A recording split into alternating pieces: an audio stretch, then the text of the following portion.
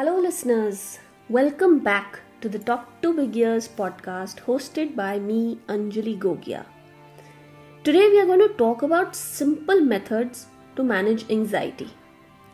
One of the biggest contributors to our happiness is something we barely pay attention to: the voice in our heads.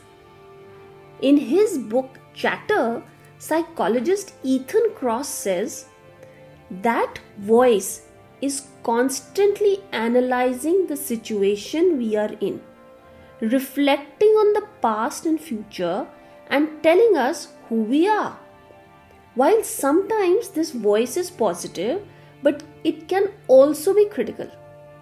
He suggests 3 simple ways to turn down this chatter in our heads by: point number 1, shifting our perspective; point number 2, talking with others to get support; and point number 3, changing the environment around us. The first 2 points work well in distress. The third is what we will discuss today. That is, changing the environment around us. When we talk about changing our environment, I would like to push you towards nature. Being in nature or simply gazing at nature makes us feel good and improves our health. When you find yourself in beautiful surroundings, it creates a feeling of awe within you. Here, I would like to elaborate this feeling of awe. Awe is considered a self-transcendent emotion in that it allows people to think beyond their own needs and wants. It makes us feel smaller and to let the control of our inner voice shift to a greater grandeur. When we feel awe, the chatter in our mind is rested, as the brain activity in the areas involved in self-focus decreases. Being in awe makes our problems feel smaller and gives us that broader perspective. Therefore, we should create opportunities for being in awe.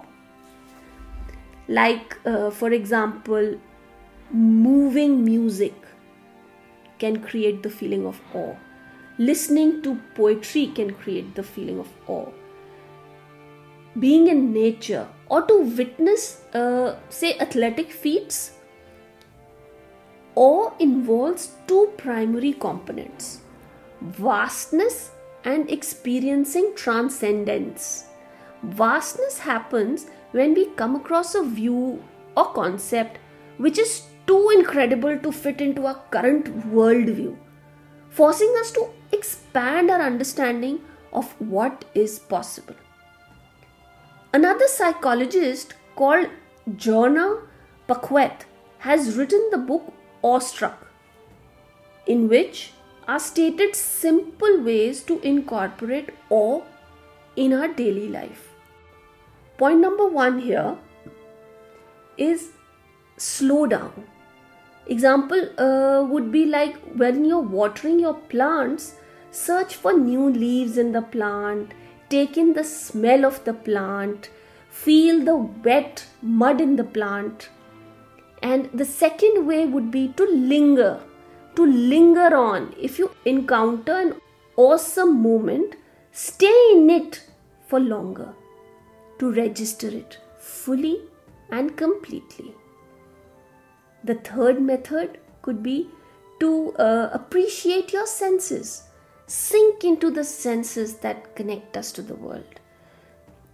Feel it. You have to take it all in. The next point would be to unplug. Shift your focus from social media to real experiences.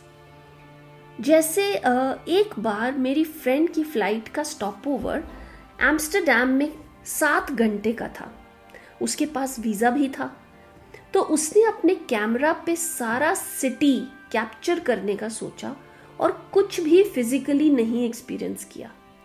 तो जब उसने trip के बाद pictures देखी तो it was no different than any other pictures of that place.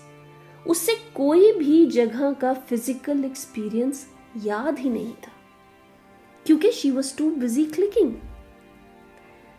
Hence, shift your focus from social media to real experiences. Next point would be awe journaling. ये भी बहुत interesting point है. Start writing about the awesome experiences you have had. This way you get to relive them, re-experience them. Awe makes us feel good by reducing stress, increasing generosity, and improving our life satisfaction. That way, they say that we should not be so engrossed to reach our destination that we forget to enjoy the journey. After working in the field of human values for over 10 years, the value that has the greatest potential to change the world is empathy. मैं अंजलि गोगिया, एक MBA, mindfulness and mental well-being expert and an emotional first aid practitioner.